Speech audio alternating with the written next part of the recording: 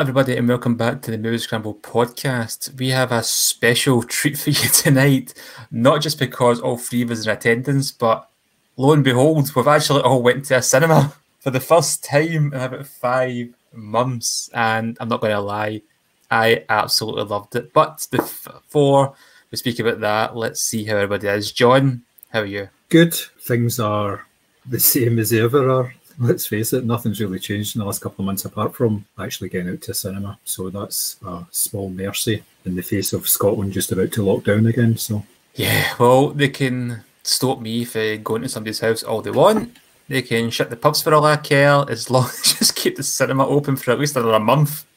Yep. Mary, how have you been? Well, I'm in one of the bad areas. So I live in East Renfrewshire, so I'm now under some sort of semi-local lockdown or whatever, but I'm with you, Simi, as long as the cinema stays open, then that's all I care about.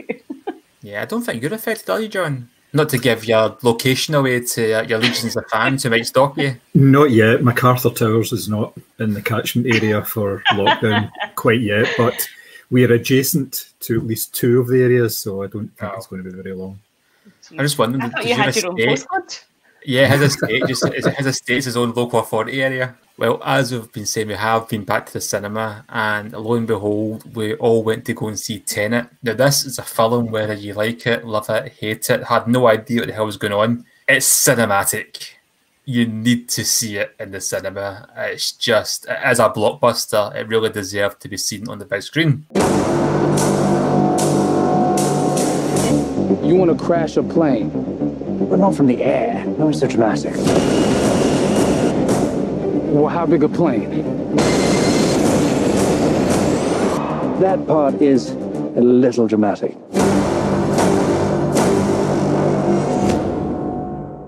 Now, this is a tough film to really kind of discuss without giving away too many spoilers, and I'm not even too sure what is a spoiler and what isn't, because I went into this film having seen half a trailer completely cold.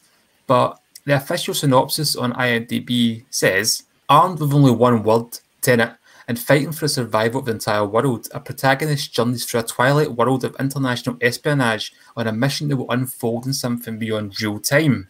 This gives away absolutely nothing of the plot. Now, I don't know how much he's going to mention because, like I say, the trailer doesn't give away a lot, but within the first 5 minutes, it tells you the premise of the movie. So it's not really a twist as such, but I'd like one of you try and explain that. I'm still not sure I understood it, if I'm being quite honest. I feel very ill-equipped for this podcast. John, you're very smart. How would you explain the plot in as vague a term as possible? It's a spy story more than anything else, but it has elements of thrillers and it has a sci-fi element as well. Again, this is very difficult to talk about, as you guys have said, without giving too much. I think we're going to have to maybe mention some elements just so that we've got something to actually talk about. Otherwise, it's just going to be dead air. But then again, we could go back and sort it again. Now, there's a wee hint for you as well, isn't it? Exactly. Yeah. It starts off as an action film. There's an action scene at the very start of it, which you see a little bit of that within the trailer, which is set at the Kyiv Opera, I believe. And like you said, Thomas, that gives some of the premise to it. And from there, the protagonist, who is called either the American or the protagonist, it's John David Washington. He's never given a name. And it's basically his story as he uses the word Tenet and the interlocking fingers symbol, which you see an awful lot, sometimes very subtly, sometimes not so subtly, in order to work his way through this mystery of something that's happening, or something that has happened, or something that might not happen. That's about as clear as you can get it. Yeah. I do find it quite interesting you mentioned the fact that that John David Washington is called the protagonist in the film. I didn't even notice he's never referred to by name until I checked the credits afterwards. We're doing prep for this podcast. I think that's a real testament to the movie as well, that you don't even notice it doesn't have a name. Mm-hmm. And I didn't. I don't know if yourself, Mary, did you notice? I noticed that he made a point of saying it several times during the movie, I am the protagonist in this story. And I kind of thought at one point, I was like, is that his name? And I was like, don't be so thick, Palmer. He's just saying that. But then, like you guys, when I looked up afterwards, I was like, oh, he was literally saying that that's what he was called. But yeah, I don't think it needs names. It's, it's, as John said, it's a spy story. It's kind of surrounded in mystery, and whether or not you can work it out is, testament to your own intelligence. But I don't think it needs names, or even like, silly code names or anything like that. The sort of tenet and hand gesture is enough to sort of signify there's something else going on there. And I don't think you need to know that John David Washington's character is called, Mr. Smith in order for you to enjoy the film more. I 100% agree. And the fact that you say it's not a code name, it's not what they say. They don't refer to him as the protagonist throughout the movie. Yeah. Like it's like 007, for example. We'll get back to that in a minute. But it's just he refers to himself as it. Mm-hmm. As being the protagonist of this story, and I did pick up on that, but I didn't even realise that he's never mentioned by name, which really does like play on the spy aspect of it. Unlike James Bond super agent, who's always undercover using his own name, which I've never understood in a decade of these movies. That not He's one the most person. well-kent spy there is. Yeah, it's something about Bond. I recognise that name. Is he not that super spy who's always going undercover? I mean, the arrogance of that man. They won't even change his name for a mission. But, I mean, this movie, as we've kind of touched on without getting into too much detail, it is totally mind-melting in terms of the plot. It's really fantastic. As you mentioned, John, it's got a lot of sci-fi element. I don't think it's really worth trying to work out too much. I think it's best just enjoying as a spectacle. Would you agree? Yeah. I did a little bit of background digging because I wanted just to know where the word tenet came from, because for the first 6 months of seeing the trailers, I kept mispronouncing it and calling it Tennant, which was obviously it's like a Scottish beer, so it's not the same thing. But apparently it comes from a Latin palindrome, and it's a stone that's been carved, and no matter what way you tip the stone, the words all read the same way. So there's I think rotas is on there, opera, tenet, and a couple of other words that are actually used throughout the film as people's either names or locations. So that's as far as I went in terms of digging, but I just like to know little pub quiz things like that just in case. Which is quite genius when you think about the actual plot in the movie. Yeah, totally. Yeah. Okay, we can't really talk too much about the plot as such, but what about the performances? I thought the performances in this movie were fantastic, especially Washington, Robert Pattinson, and Kenneth Branagh, who I think is just excellent in this role. Oh, I'm going to disagree slightly. I felt like he was chewing the scenery a wee bit towards the end, old Kenneth Branagh, but I did enjoy, he's the sort of, Russian supervillain or whatever you want to call it, but I did think towards the end he was getting a little bit more theatrical and over the top, and it kind of took me out of the story a little bit, because although it's not, hyper realistic, it was kind of flowing in a certain way, and the performances were all quite subtle and quite nuanced, and then as he got sort of bigger and more hyperbolic, I was like, oh, actually you're kind of taking me out of this a little bit. Really? No, I didn't get it at all, especially in relation to the plot of his master plan. I think he was allowed to ham it up a little, considering I mean, yeah, let's just cut to the chase. It's really a James Bond movie with a sci-fi element, and you've got the supervillain, and all James Bond supervillains have their own ideas of world domination. Kenneth Branagh's Andrei Sator has got an incredibly ambitious plan when it comes to world domination. It's totally comic book, and it's dastardliness. Lex Luthor could dream is something that's insane. It's totally off the wall mental. So based on that, I'm quite happy for him to kind of ham it up a little, because hey, his plan is the most insanely evil I've ever heard of a bad guy. And it's very selfish as well. Yeah. If you think about it as well, at the start of the film, maybe for the first 2/3 of the film, his character is totally in control. He knows exactly what he's doing and the way that the events are unfolding. It's only in the sort of the last act that he doesn't really know, so therefore his character changes subtly. He's not the same confident person, so therefore it's a bit of a bravado and everything coming into his performance to reflect the fact that he isn't quite sure of what's actually happening anymore, which I thought it's one way of reading it. Another way is saying, yeah, he was completely hammy, of course. Yeah, totally. He's very cold as well. He's very brutal. There's a scene with, again, this isn't a spoiler, but with his wife, Kat, played by Elizabeth Debicki, but there's a scene when he's going to he threatens violence on her.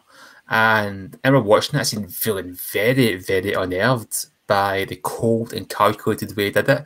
And I couldn't help but think, is that based on real domestic abusers? Because there was something just dead realistic about the scene that really made me feel uncomfortable. I imagine, it was quite full on.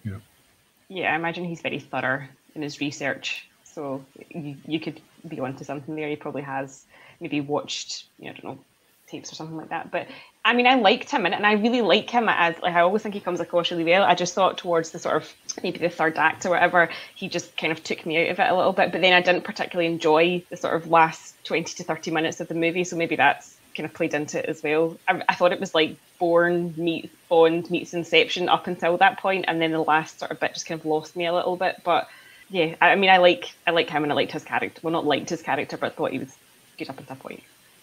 It was very, to me, it was almost like a spiritual sequel in Inception at times. It was very similar in the tone and just the overall feel of the movie, I felt, compared to other Christopher Nolan films. But yeah, I loved the ending. It was just that whole spectacle idea of it, and there was so much happening that I was just transfixed to the screen. I had no idea what was going on at times, but I couldn't look away. There was a sort of a statement of intent at the very beginning, because you're kind of thrown into the film. You're given no preamble, you don't know what's happening, and it's just a massive big action scene with people wearing gas masks, and their faces are obscured and all that time, so you don't know who's actually doing most of the running about and shooting and stuff. And sometimes you don't actually know what they're saying. Now, I'm sure we'll have a wee discussion about that in a couple of minutes. But it throws you off guard, and it never really changes in that way. There's very few times during the film where you're actually spoon-fed information. There's a couple of characters who do that. They're specifically there for that. I'm thinking of the Sir Michael character, the MI6 character played by Michael Caine. And there's another couple of them who they put in small pieces of information. But if you're not paying attention, you will not pick up on it, and you won't understand things that are happening later on in the film, basically because they're not telegraphed to the audience in any way. They're put out there, but it doesn't seem to be the most important part of the conversation. Like, if you think about the conversation that the protagonist has with Sir Michael, they're sitting down having a meal. Well, Sir Michael's having a meal, and there's all this information getting passed back and forward, but at the same time, you're distracted by the fact that the waiter's really snobby and he's mildly racist at the same time as well. So that's kind of distracting you from what they're saying. So unless you're really tuned into it, then you're going to miss certain things, and you're going to be going, why are they doing that? Where it's actually very clear that they've done that. Now, I only got that because I've seen the film twice. And in the second viewing, I was able to pick up on certain things that I missed in the first viewing. And I thought I had pretty much got it sorted after the second viewing, until I came out of the cinema and my son said to me, he said, "Who was that character at the start?" And I was like, I don't know. I've got no idea. I must admit, I got really distracted during that Sir Michael scene because I couldn't stop watching Michael Caine eat chips. I was like, wow, that guy's literally just turned up, got a massive paycheck in a Nolan film, and he's just sitting eating a plate of chips. I want that guy's life. And then I was like, no, pay attention, because it's one of these films that from the outset, you know you're going to have to work for it. But yeah, there is so many things that I think are, as you say, John, sort of designed to distract you from the information that's been given. Maybe that's to prove whether or not you're a good enough spy, if you pick up on the main points of the sentence as opposed to going, wonder if those chips were cold. It's all very well saying that Michael Caine has earned those chips. He was in Jaws Revenge. I am not arguing that. I'm not arguing that. The guy is obviously there for a paycheck. Do you know what I mean? But I mean, that's the thing about this film. I'm not going to turn around and tell anybody that their opinion of the movie's wrong. If people don't like the film, they don't like the film. I just think this is a film that you cannot make from an opinion on, liking it or not liking it based on one viewing. I think if other people put the film and say they didn't like it, may enjoy it more a second time. Now, that's why I kind of contradict myself. So I did like it first time. It could be that I watch it a second time and go, actually, these things, the gaps are filled in. I didn't like it, but it's definitely something that merits repeat viewing, because that's the premise of it in many ways. It's meant to be something to watch more than once. which is quite clever for a blockbuster as well, because it's saying go to the cinema again. Let's be clear, this isn't a blockbuster film. This is an art house film that's just got a massive budget. The ideas that are in it and people who are actually starring in it are not totally sort of big names. I mean, John David Washington heads up the cast in this film. He is not a massive big star by any means. Robert Pattinson for the last 10 years has been doing small indie films. It's not a cast that you would automatically say, yeah, top notch. There's no Tom Cruise or anything in it. That's what I'm trying to get at here. Regarding Robert Pattinson, actually, I'm interested to know what your thoughts were on his performance, because he seems to be the guy who's now, retrospectively, everyone's favourite actor after seeing the Batman trailer. Have you noticed that? Everybody all of a sudden was a fan of Robert Pattinson. Was always a fan. Oh, 100%. And listen, I've watched only a couple of movies that he's done. I watched A Good Time and I forgot what the other one was called, I can't remember. But I really liked him in this movie. I actually turned around to Chris at one point because he was getting out of a car and he had the suit on and the hair was all slicked back. And I was like, oh, that's a Bruce Wayne move. Like, I felt like it was kind of like there was something about him that all of a sudden I noticed his stature and I noticed how well he carried himself. And it's probably the first time I've kind of looked at him and he's been really polished in a role in terms of like how he physically looked. But I really enjoyed his character. I thought he was almost like, you know, a kind of Puck in Midsummer Night's Dream. He was this sort of like mischievous peripheral character who would sort of drop in little bits of information here and there and always had a little cheeky smile on his face. So you never really knew if you were getting the whole story from him or not. I really liked his character. I thought he was really good. Yeah, I really liked him as well. He based his speech manner in the movie on Christopher Hitchens. Yeah, I thought it was quite an interesting wee fact. I'd like to go out. I would go back and see the film anyway, but I've been looking out for that because I'm quite a big fan of Christopher Hitchens. And it's interesting you mentioned this film being like an art house movie with a blockbuster budget, John. And I don't know if you've ever seen the film Primer. I have, yes. Which, yeah, that's very much a indie art house movie, but it had similar themes to this. Oh, that'll be another one of the list of things that I haven't seen compared to you guys. Sorry, John. I think it was the BFI. They had put together a list of maybe 5 or 6 films that you should watch before going to see Tenet, and Primer was one of those films for the themes that it actually had. Yeah, and I could fully understand why they did that. It does play in a similar way to the film. Yeah, and Primer's a very good movie as well. It's pretty dark towards the end because it starts off quite light in a way. It just gets dark towards the end, but a very good movie. But in terms of the blockbuster, the freeway scene, that's incredible. It was absolutely incredible, and especially when you read how they did it, it makes it even more. When you look at the magic behind this movie and how they did a lot of the scenes, I'm sure I read there's no green screen used. There's less visual effects than any other Nolan film or blockbuster Nolan film, and yeah, it's mostly practical, and it's just like, how did you do that? But you know how he did it. It tells you. But to pull it off, it's a filmmaking technique. It's absolutely incredible. But that freeway scene, I was just totally hooked the entire time. And it's not that difficult to kind of figure out halfway through what's going to go on. That's not the point, really, at that point. It's not that this film does keep you guessing towards the end. Things do get quite predictable.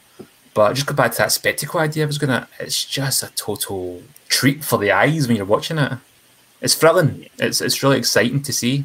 Yeah, absolutely. I felt like I was like bracing myself in the seat because you're watching obviously the cars shoot along and there's various kind of stunts and stuff going on. I literally was going like, oh my God, and holding on to the edge of my seat. I probably just because I haven't been to cinema in so long and I was just so excited. But you're right, it is a total spectacle. And you know what, whether you get it in inverted commas or not, it is something just to behold, to look at, the sheer craft of actually creating a piece of cinema like that is, as you've just said, you know, virtually no green screen. It is just practical effects. That's incredible. Yeah, the stunts and the sort of stunt sequences have to really stand up because you do get a view of them more than once in this film.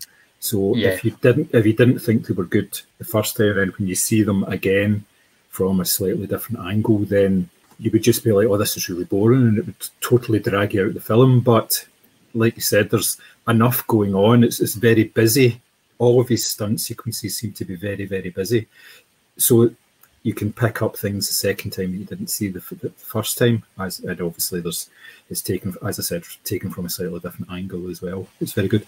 Apparently the bungee scene was one of my favourites as well. I really liked that. That was very inventive, the way that they did that sort of reverse bungee and everything. Yeah. That's cracking. It's a very clever idea. That was obviously the trailer. I'm not really giving anything away there, but it was clever about how they employed that and what it was actually employed for as well. I'm going to go back to the James Bond comparisons that I just couldn't get away from in this movie. I know Nolan is a massive Bond fan, and you've got like the final act in Inception is like a Bond movie.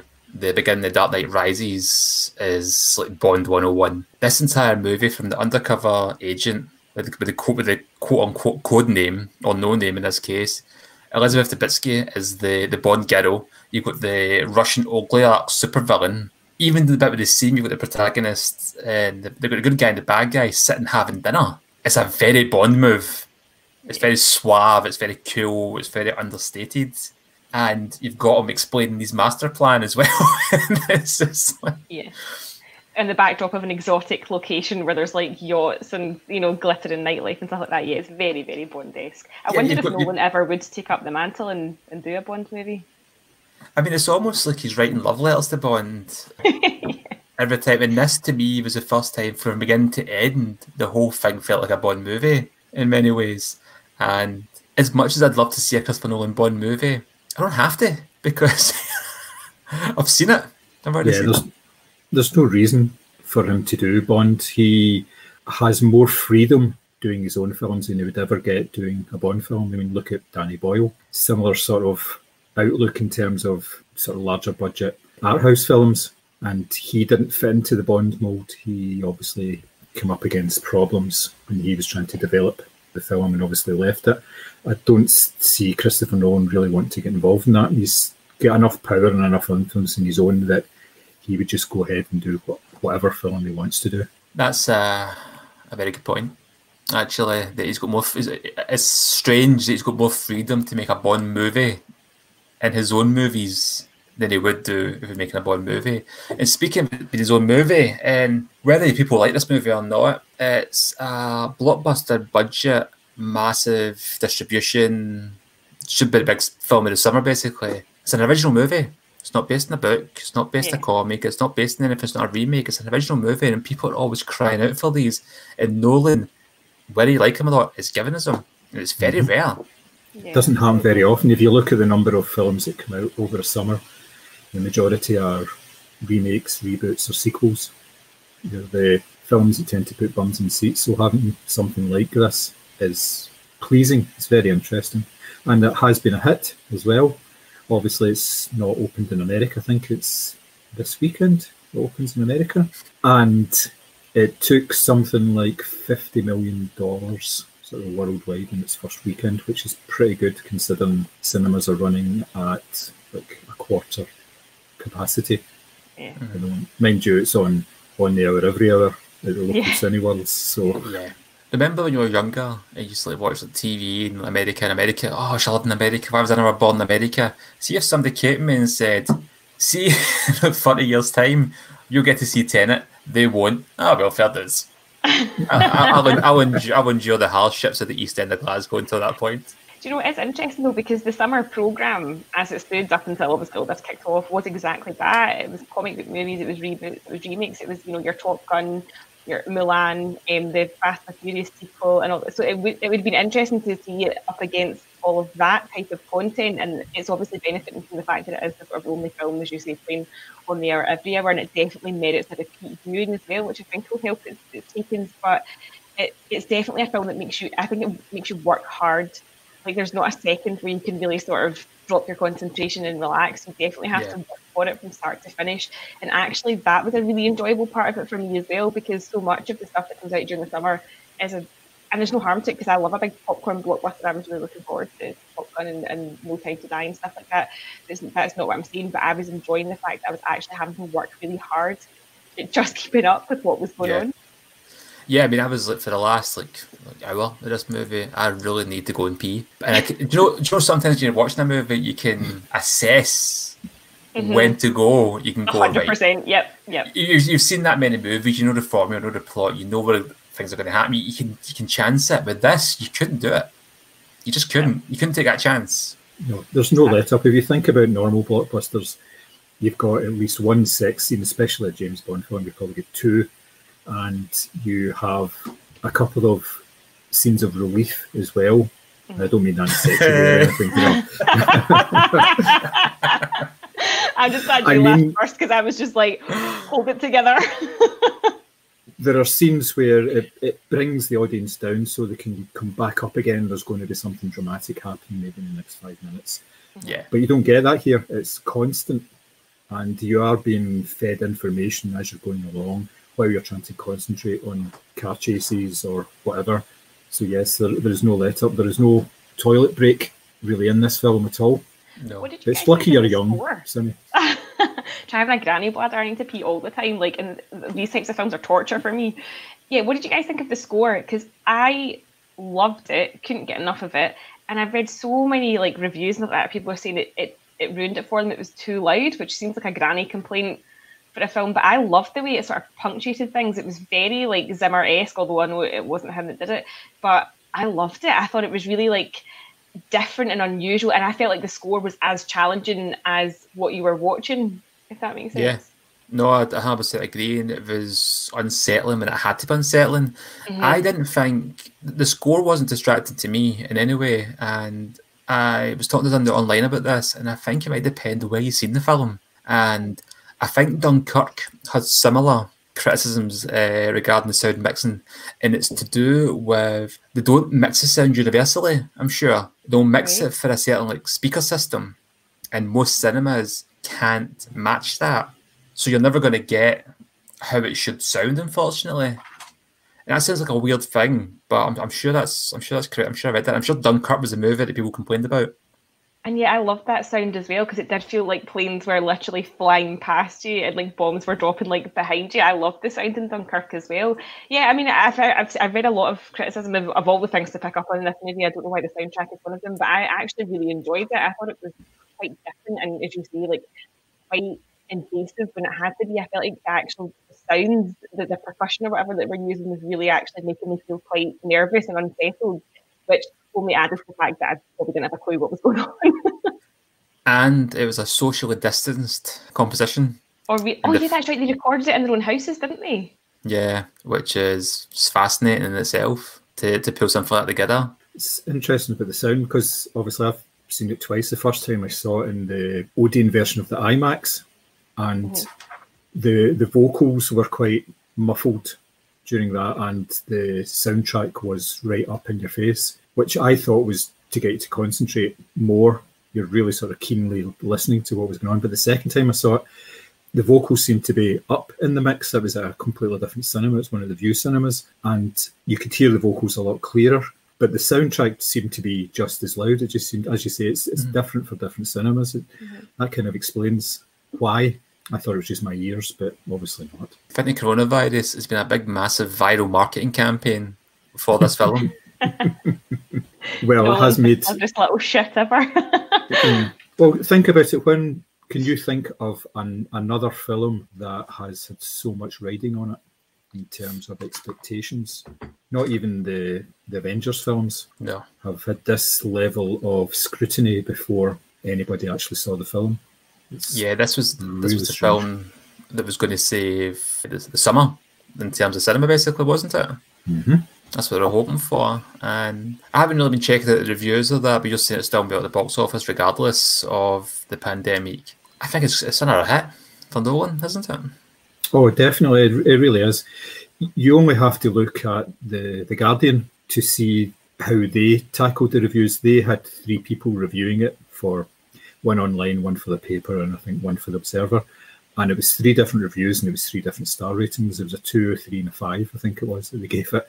And people online were saying, come on, make up your minds. But that's pretty much the nature of the film, and it's pretty much the nature of Nolan's films. They can be quite divisive. Yeah. You can love a film, and you can be sitting beside somebody who says, well, that was just a big pile of rubbish. I didn't understand it. I didn't want to understand it. It was just terrible. I didn't recognise that nice Aaron Taylor-Johnson at all the way through the film, that kind of idea, which I didn't. I didn't either. I only when I saw his name in the credits, I was like, who was he? And then I had to go and work out who he'd played. Yeah. Same, yeah, I was exactly the same. But again, it was another very nice performance. It's one of these films that will leave some people sort of scratching their heads. Dunkirk was the same. If you remember back at that, a lot of people said, nah, didn't enjoy it, didn't get it. What was going on there? Same with Interstellar, actually. Interstellar had a lot of criticisms. I know you didn't like it. And that's the nature of Nolan's films for the most part. The Prestige was like that, Inception. They're challenging. That doesn't mean you're not allowed to like it. I'm not saying that at all. It's just, but they are challenging movies. Even Memento. Because The Dark Knight Rises wasn't the easiest watch for how the story played out. I love the film, don't get me wrong, but that got a lot of criticism. I think people are waiting for Nolan to trip up, and he hasn't done it universally yet. Yeah, I mean, I like his movies. I just, this just isn't my favourite because it really did fall down in the last like 20 to 30 minutes for me. But I really, really enjoyed it up until that point. I was really engaged. I was really paying attention, and I felt like I was following it. But within the last half hour, I was just like, oh, this just undid all of the good stuff that I really enjoyed about the movie up until this point. So for me, it's not my favourite Nolan, but I'm definitely not waiting for him to trip up. I want him, give me more. Oh, no. I don't mean anybody in this room is. Well, not this room because we're on social distance in their own houses. I made it sound like we're all recording a podcast to do. We're going to get stormtroopers at the door. And no, I mean, it's but you sometimes can sense that, people love a failure. Yeah. And I kind of felt that with a lot of the DC films. And even to the point where DC were releasing good films, people weren't accepting it. And now there seems to be a strange, interesting shift in dynamic now where people are really looking forward to the Batman, the Suicide Squad, Wonder Woman 1984, and they're panning what Marvel's got. People just like to tear something down. They're assholes. Yeah. Well, if Nolan was going to trip up, he would have tripped up after Dark Knight Rises. Yeah, for sure. Because that was seen as being, I suppose that was seen as being a high point. And if he was going to go downhill from there, then do something a lot more personal and something that people genuinely wouldn't get. I think it would have happened then, but he's been very solid since then. Yeah. It's funny because I haven't watched The Prestige or Interstellar since seeing them in the cinema. But for me, it was in the third act those films kind of fell down for me. Not so much here, not with other stuff, but with those two. So maybe he's got a third act problem. Maybe. just can't seem to finish. Happens to a lot of men, you shouldn't worry. The Prestige is a good movie. Maybe that's what you're told. The Prestige is a good movie. I love it. Interstellar, I couldn't get into it. I just didn't care about anyone. I just wanted it to end. And it did. Yeah. Eventually. But with Tenet, would you recommend it? It's a recommend from me. Yes, I would definitely recommend it. It's really probably film of the year for me so far, I would say. And I've seen a lot of rubbish, so yeah. Yeah, I would definitely recommend it. I'm just like, everyone go back to the cinema. Go multiple times. So that's a universal recommendation for the first pandemic movie? Is that a good way to put it? Yeah, as long as people don't actually start making movies about the COVID pandemic, that's that's coming. Yeah. I also must reiterate that when I say first pandemic movie, the movie's not about COVID. I know I've made a few clues. I've mentioned about the COVID viral marketing campaign and that. This movie's not about COVID. I have not just spoiled it for you. Please don't send hate mail to me any more than you usually do. Now, this is a slightly spoilery aspect. What we're going to talk about next, we're going to talk about our favourite top 3 movies with non-linear plots. Although, I would argue Tenet does, in its own way, have a linear plot. It's just not presented chronologically. And that's as much as I'm going to say about it because I don't want to get into the weeds and we'll start discussing the finer parts of the plot. But maybe we should do that offline because I'm quite curious to have this conversation. But we're going to discuss our top 3 movies with non-linear plots. And I believe I'm up first. Is that correct? It is. Excellent. I'll go first. I always seem to be last for some reason. Feels that way. Starting to get complex. A complex about finishing last? Okay. John, he's finally come down to our level. It's dark down here. Welcome. Come out of the gutter, Rose. Yeah, it smells a bit, but it's okay. My first pick is the 2002 black comedy The Rules of Attraction, directed by Roger Avary and based on Bret Easton Ellis's book of the same name. This movie stars James Van Der Beek, Shannon Sossamon, Ian Somerhalder, Jessica Biel, and Kate Bosworth in roles that none of them ever did before and have really done since. This is a movie about a love triangle. You've got Van Der Beek, Sossamon, and Somerhalder all intertwined in this kind of love triangle. And although the movie was marketed like a teen comedy, it is the anti-teen comedy. The movie is dark. It's violent. It's really, really funny, but it's ultimately tragic, and it's a hard watch at times. In terms of a non-linear plot, this movie starts off at the beginning, and the rest of the movie is told almost like a flashback, except it doesn't really have a flashback style device. It goes beyond that. It starts at the end and basically tells you everything that's going to happen to these characters, and then rewinds time, then goes to the beginning to when they all started their relationships. And even from then on, although it's kind of linear, it jumps. There's massive gaps in the relationships of what happens. And the director said he did this deliberately because he wanted to show gaps in what was happening, because college life is like that. People remember it and go, I remember that. There's always things missing.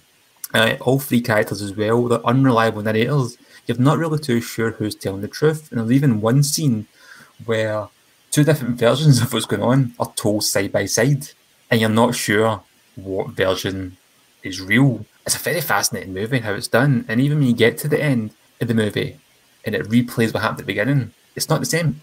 It's a different ending. Like almost like, here's what we've tried, it's not worked, let's rewind and do something different because this is a bad idea. It's a very clever movie. I don't think it gets enough love. It didn't get good reviews when it came out. I don't think it done great at the box office, but it became more of a cult movie in time. It's very infamous as well for a scene where the character Victor is called his European trip, and it's like a 5-minute montage of this character's trip across Europe. And the director even wanted to make all that footage in a movie itself, but legally could not release it, which I think is pretty nuts. He wanted to base it on another Bret Easton Ellis book called Glitterati, but he said he could never get consent forms to people who were in it because he basically just followed the actor in character 24/7 through nightclubs and picking people up and going to the pub and getting steaming and waking up hungover and going to hash bars in Amsterdam. And it's incredible that this scene was shot. It took ages to shoot and takes like 5 minutes of the movie, and that is told really quickly and really fast cuts and really adds to that non-linear narrative of the film. Have either of you seen it? No, I've read the book. I'm a big Bret Easton Ellis fan. I love his books. They are really, really just get under your skin and really fuck with your head for days. But I think I'm a victim of bad marketing because I just assumed this was like a wee teeny bopper movie when it came out. I didn't realise it was based on that book. So I now will go and watch it because I love Bret Easton Ellis, but I know the storyline, obviously. But no, I would give it a watch. I obviously thought it was a different movie to the book. You seen it, John? I hadn't, but in preparation for this, I gave it a watch because it's on Amazon Prime just now. Spot. I know, such a spot. I really liked the mechanics of it. I thought that was very well done, the way that the story starts at the end and then goes back and then goes back another bit and back and forward. But I hated every single character in the film. I thought they were insufferable, absolutely insufferable, but not because of the way that they were portrayed by the actors. I just thought the characterization of them all, they were all just, they were nothing like real people at all in any way, not even like college students or anything. And within about 10 minutes, I was ready to throw something at the screen because it was just infuriating. It just really was. I don't know if it's an age thing or what, but I was just like, oh my God, this is so annoying. But the story itself was good, but that kind of put me off a wee bit. But yes, I did enjoy it to a certain extent, but I didn't really get as much enjoyment as you obviously did from it. I love this movie. It's one of my favourite films of all time. And interesting, Mary, if it helps any, Bret Easton Ellis likes this movie because he's not the biggest fan. Yeah, he's not the biggest fan of a lot of his adapted works, but he thinks the director really kind of nailed the essence of this. And it's got differences to the book as well that means it's not just going to be a rehash. So I think you'll enjoy it. Yeah, no, I mean, as I say, I love his writing. His writing is like really distinct, and you know you're reading a Bret Easton Ellis book. So I mean, yeah, I would give it a go. My first choice is the 1994 Quentin Tarantino classic Pulp Fiction, which was, in a nice twist, conceived by Tarantino and the director of Rules of Attraction, Roger Avary, as well. Stars John Travolta, Samuel L. Jackson, Bruce Willis, Tim Roth, Ving Rhames, Uma Thurman, and plenty of other folk as well.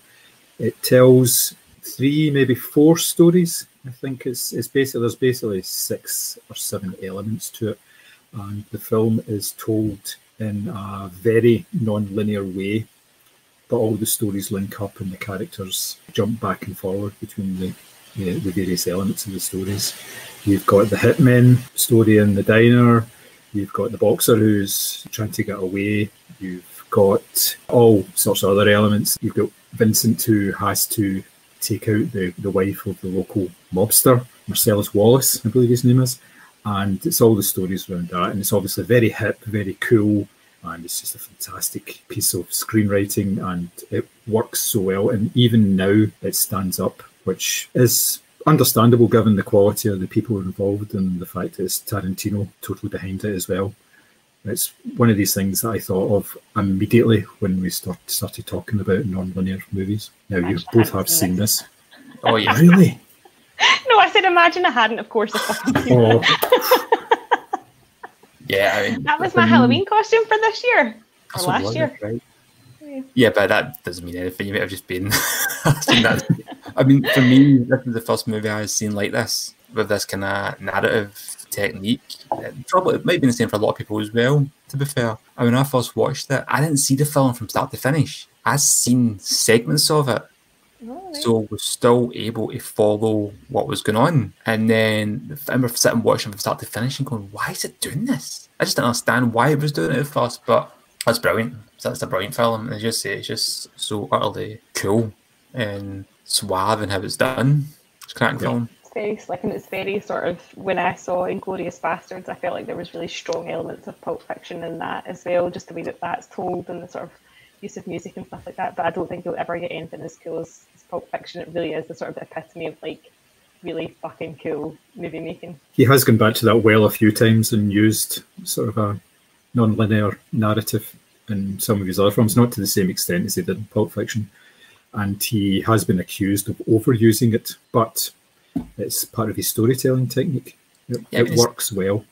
Yeah, I mean, Reservoir Dogs had it before Pulp Fiction. I mean, they went and wrote True Romance. They wanted True Romance to be done the way Pulp Fiction is, and Tony Scott said, nah. Oh, really? Interesting. So I am going for Gaspar Noé's 2002 movie Irreversible, which I know we've spoken about before, but to me this was the most obvious example of non-linear narrative, because it's like The Nightmare told in reverse. It uses structure, a narrative structure, really, really well, because it's actually sort of demonstrating how cruel time is, because the movie opens with, Vincent Cassel, beating the shit out of somebody with a fire extinguisher, and you're like, why are we starting here? But actually that isn't even the worst part of the movie. And it's a film that really plays with time, in the sense that you're aware that you have a lack of control when it comes to linearity or whatever. And obviously the kind of infamous rape scene that takes place sort of smack bang in the middle of the movie, it feels like time stands still. It just goes on and on and on, whereas other parts of the film are more punchy and more sort of fast paced. This just seems to take up way more screen time than the 8 or 9 minutes that it is. And obviously by the time you get to the end of the movie and you're seeing sort of happier scenes and, Vincent Cassel and Monica Bellucci's characters together, it doesn't matter, because your head's already fucked. You've seen the damage that's about to come, so you can't even take pleasure in those moments, because you know exactly the consequences of, their night out. It's a film that I think uses time really, really effectively in terms of actual just pacing, in terms of fast and slow throughout the film, and that's sort of contributed to by the soundtrack. But it's a film that really, really destroys your sort of sense of, I think control is the big thing for me, sense of control, because it's one of those things where, every action has consequences, or every action has a reaction, that sort of thing, and you're just seeing the conclusion of it and working your way back. And it's a film that totally grinds you down, but it's so well executed, so well done. and honestly has to be one of the best made movies of all time, despite the fact that it is a really difficult watch.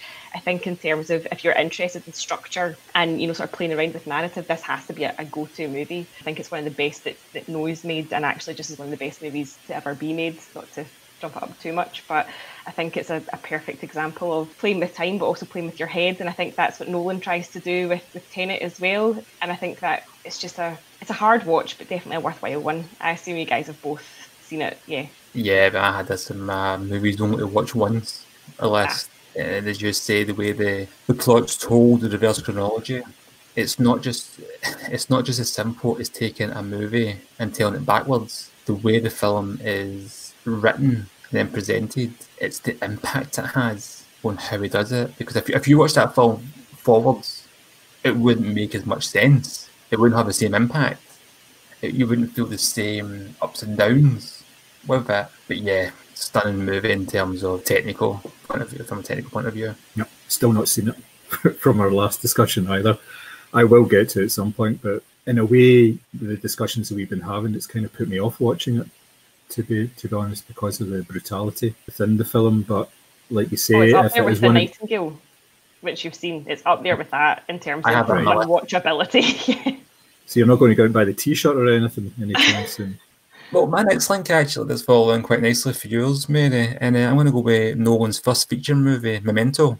And when I first heard it, Irreversible, people spoke about it in the same breath as they mentioned Memento, because both movies had a reverse chronology. But I remember there's one review that went and said the difference in Irreversible and Memento is Irreversible didn't do it as a gimmick. Memento clearly does. You've got the character played by Guy Pearce who has a really severe brain injury that means that he can't form new memories. So his movie's been told backwards. It's a very interesting plot device because you've seen his memory in reverse. He can't remember anything after a few minutes. So we're getting told his past through the plot of the movie. But you've also, the main story is getting told backwards. You've got another story that's getting told forwards, and both of them are parallel with each other.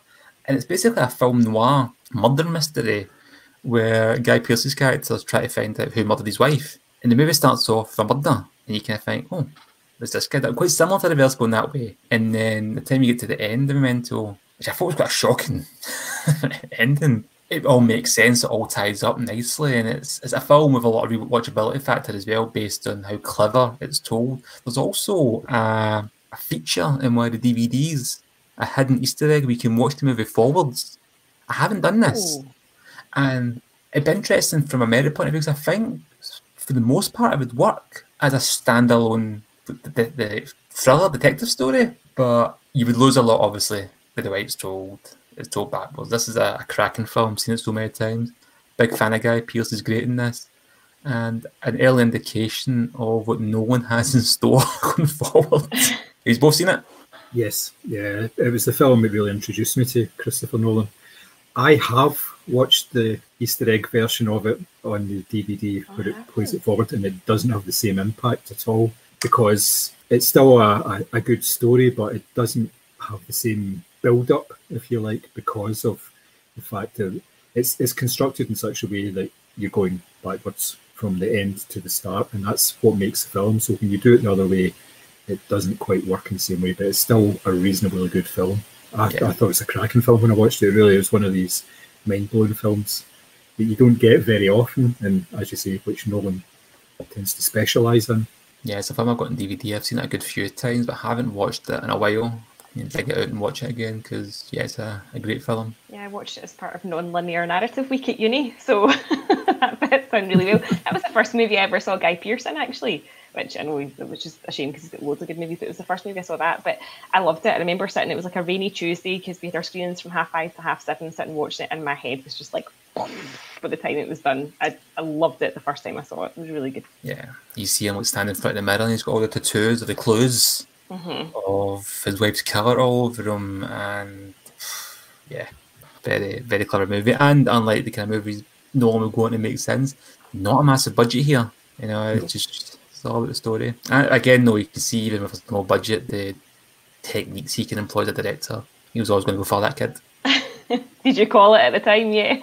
good. I watching that film going, but I don't know watching the following actors. This guy's going to be good. That film though isn't great, but hey ho, we all need to start somewhere. Go on, what's your next pick? It's you, John, isn't it? It is, yes. My second pick is the 2016 film Arrival, which comes from director Denis Villeneuve and stars Amy Adams, Jeremy Renner, and Forest Whitaker. It is the story of 12 spaceships landing in various locations on Earth and the human population's attempts to try and communicate the occupants of the ships.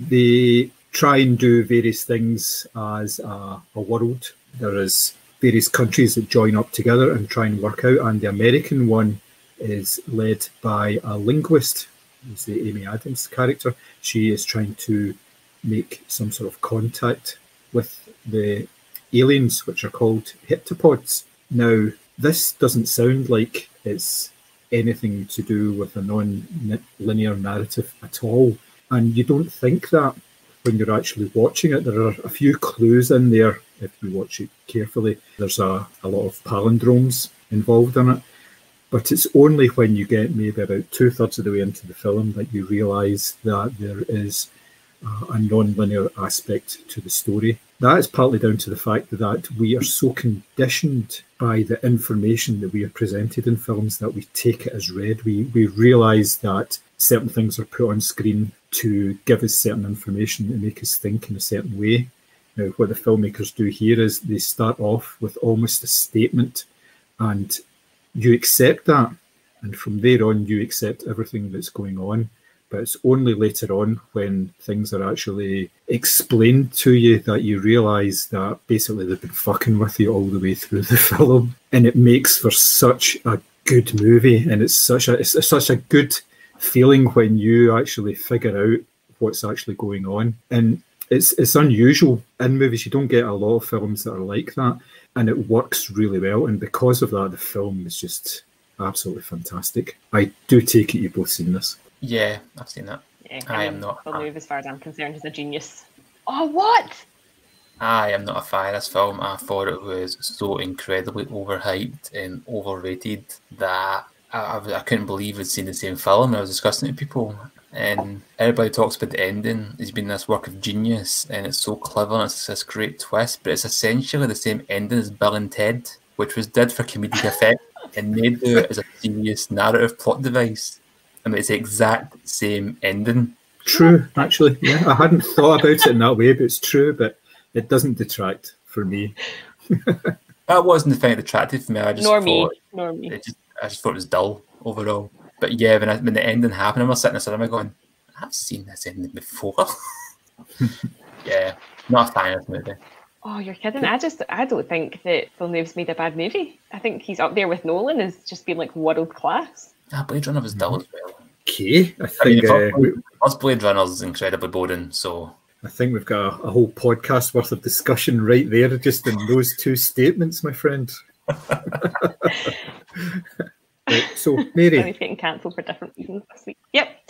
My next pick, because I'm feeling very cultured this week, is the 2016 Pedro Almodovar film Julieta. It stars Emma Suarez and Adriana Ugarte, hope I'm saying that correctly, as older and younger versions of Julieta. It's very female-centric in typical Almodovar style, and it basically is a story that's kind of told in flashback. And what I'm going to describe in the next few sentences is going to sound really shit and really cheesy, but it's not. So the older Julieta decides to sort of track down her daughter, who'd been missing for 12 years after a trip to a sort of religious camp, and she starts sort of looking back on her journals and starts, putting entries in her diary, and then it starts to tell the story in flashback of, various childhood traumas and how their relationship broke down.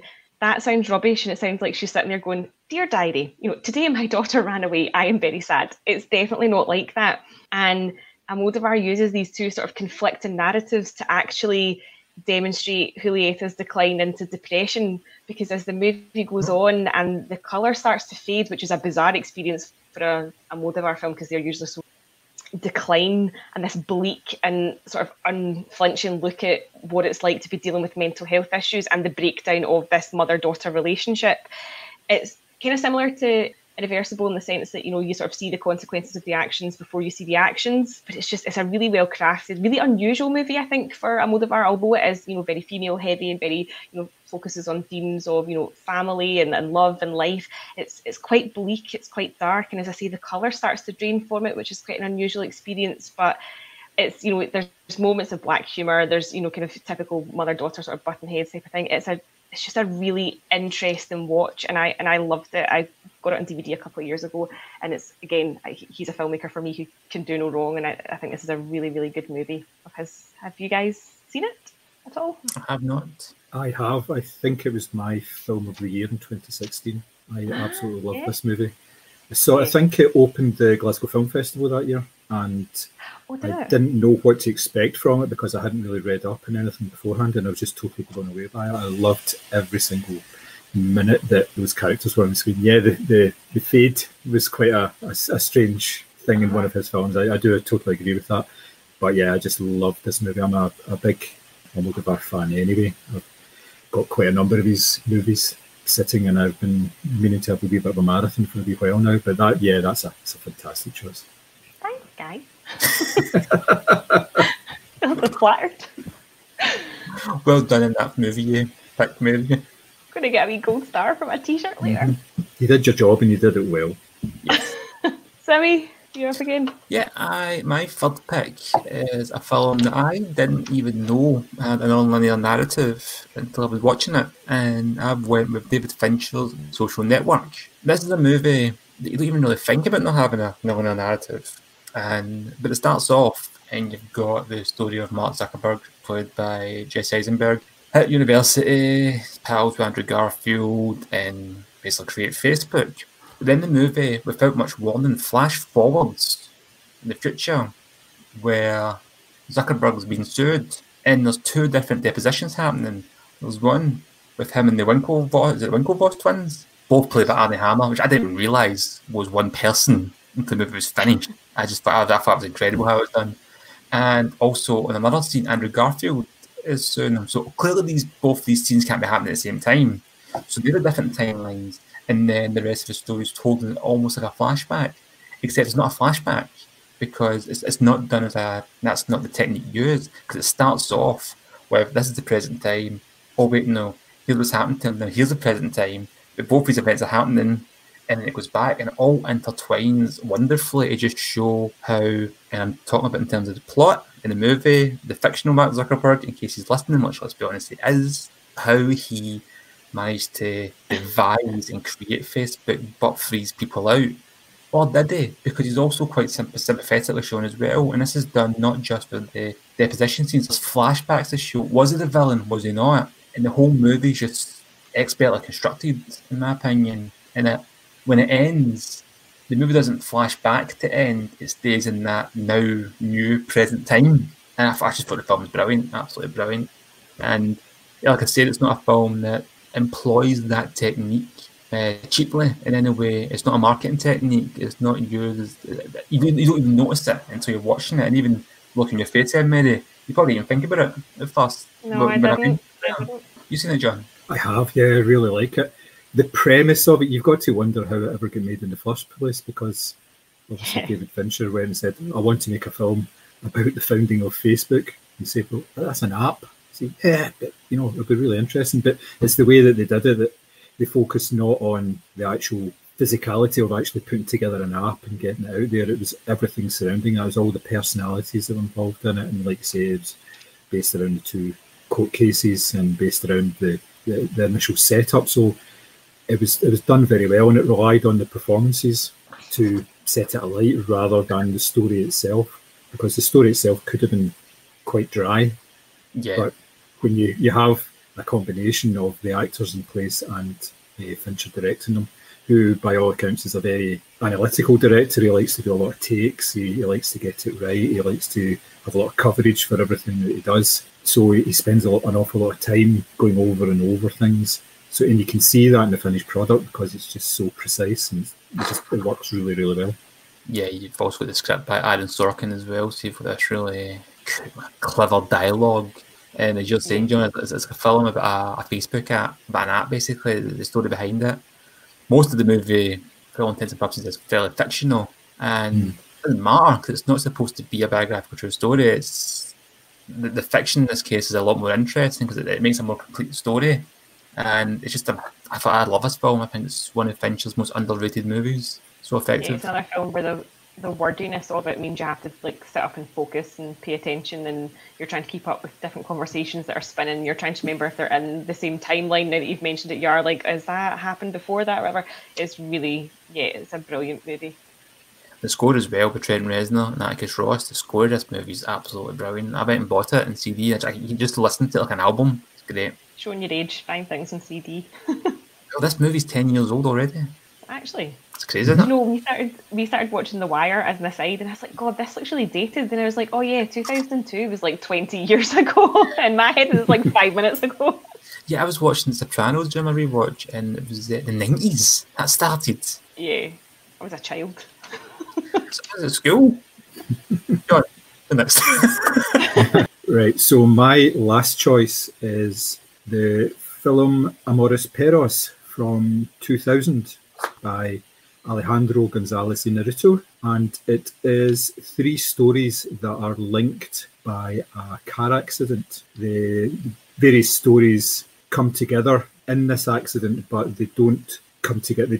It's not the end of each story. Like, for instance, there's a story where there's a young guy who is involved in dogfighting, and at the very beginning of the film, you're focused on this character as he's driving away with this dog sitting in the back of the car that's been shot, and he's trying to get away from some other bad guys that are trying to basically kill them. That flashes back then to the start of that story and tells that story up until the point where there's a car accident. There's a second story about a supermodel who has some problems with her boyfriend. He is already married and everything, and the car accident for them is quite near the beginning of the story. And there's a third story as well, which is an old, well, he's an old Jakey basically, but he actually turns out to be this hitman who was put away for years, and he's got a whole complicated backstory with his family. They thought he was dead, and he's working part-time for the police, but most of the time he just wanders about the streets with a pack of dogs that he has. And all these stories intertwine. There's various wee elements within each separate story where you see other characters sort of dropping in, and they don't have very much to do with that particular story, but it advances the story in certain ways. And it just comes together beautifully in this film that is over 2.5 hours long, which feels, in the face of it, to be quite long, but it really goes in really, really quick. I watched it again last week in prep for this and just fell in love with the film all over again. There's 3 different stories, as I said, and the 3 stories have got slightly different music. They're filmed in slightly different ways. It's sort of, the first film has a lot of handheld stuff. The second one's more sort of static shots. The third is a bit of a mixture. So there's differences in the way that they've approached each of the various elements of it, and it works really, really well. Have you guys seen this? Do you know, I haven't seen it, and I just had a quick Google search there because the director's name sounded familiar, and I'm not talking about film, he's more kind of recent stuff. It was 21 Grams, which I have seen, which also has a very similar structure to the movie, as does Babel, I believe, as well. It's a bit of a trilogy, actually, that he's kind of thrown together. It's a bit of a loose trilogy. Yeah, he's non-linear.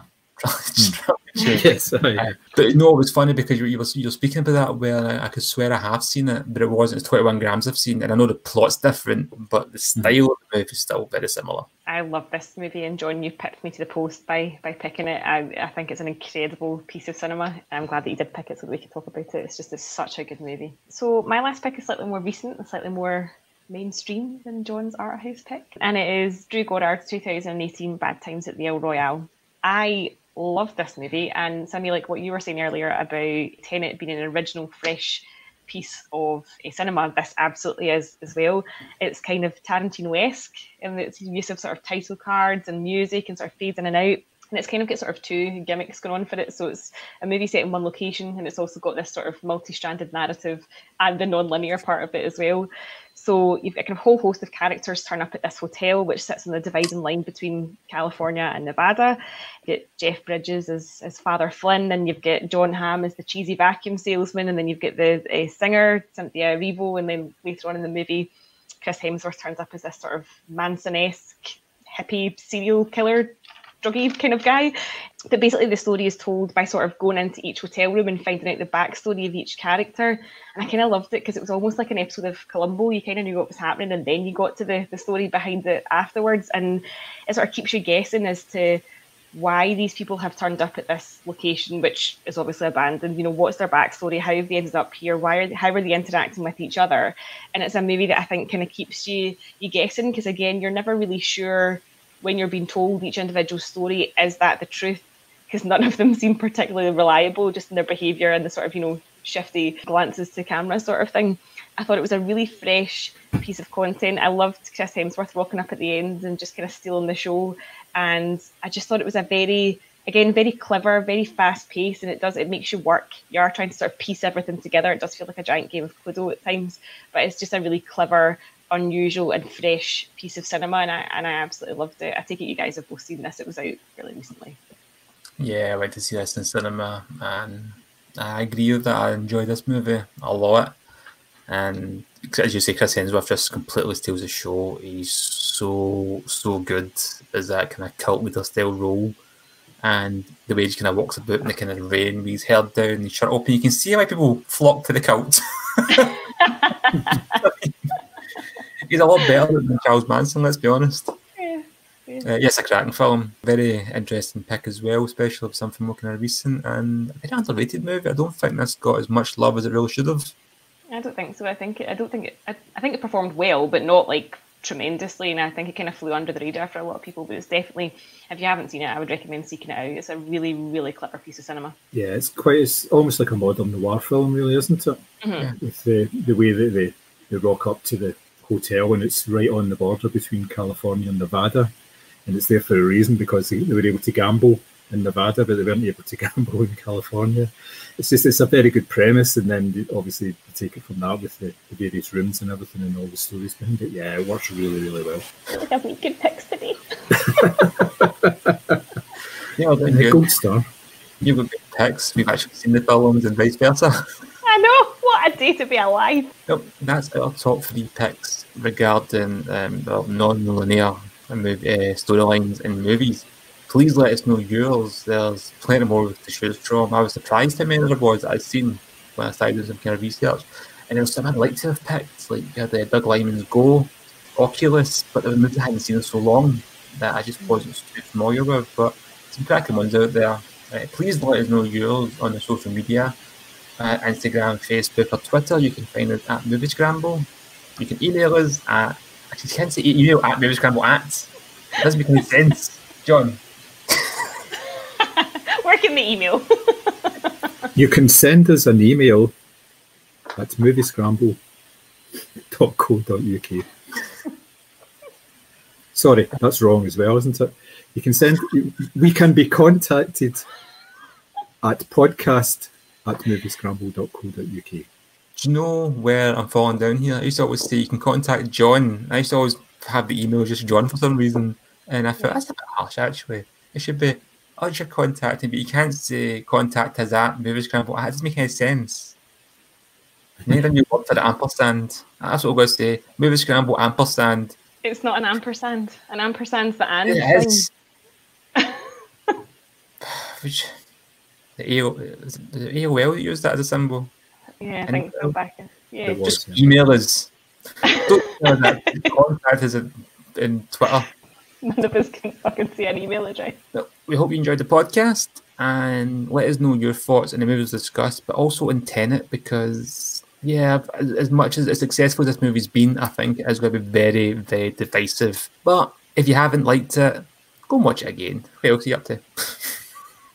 Especially if you live in certain local authority areas in Scotland, there's not really much you can do. Thanks very much for listening. We hope you enjoyed the episode and take care. Bye.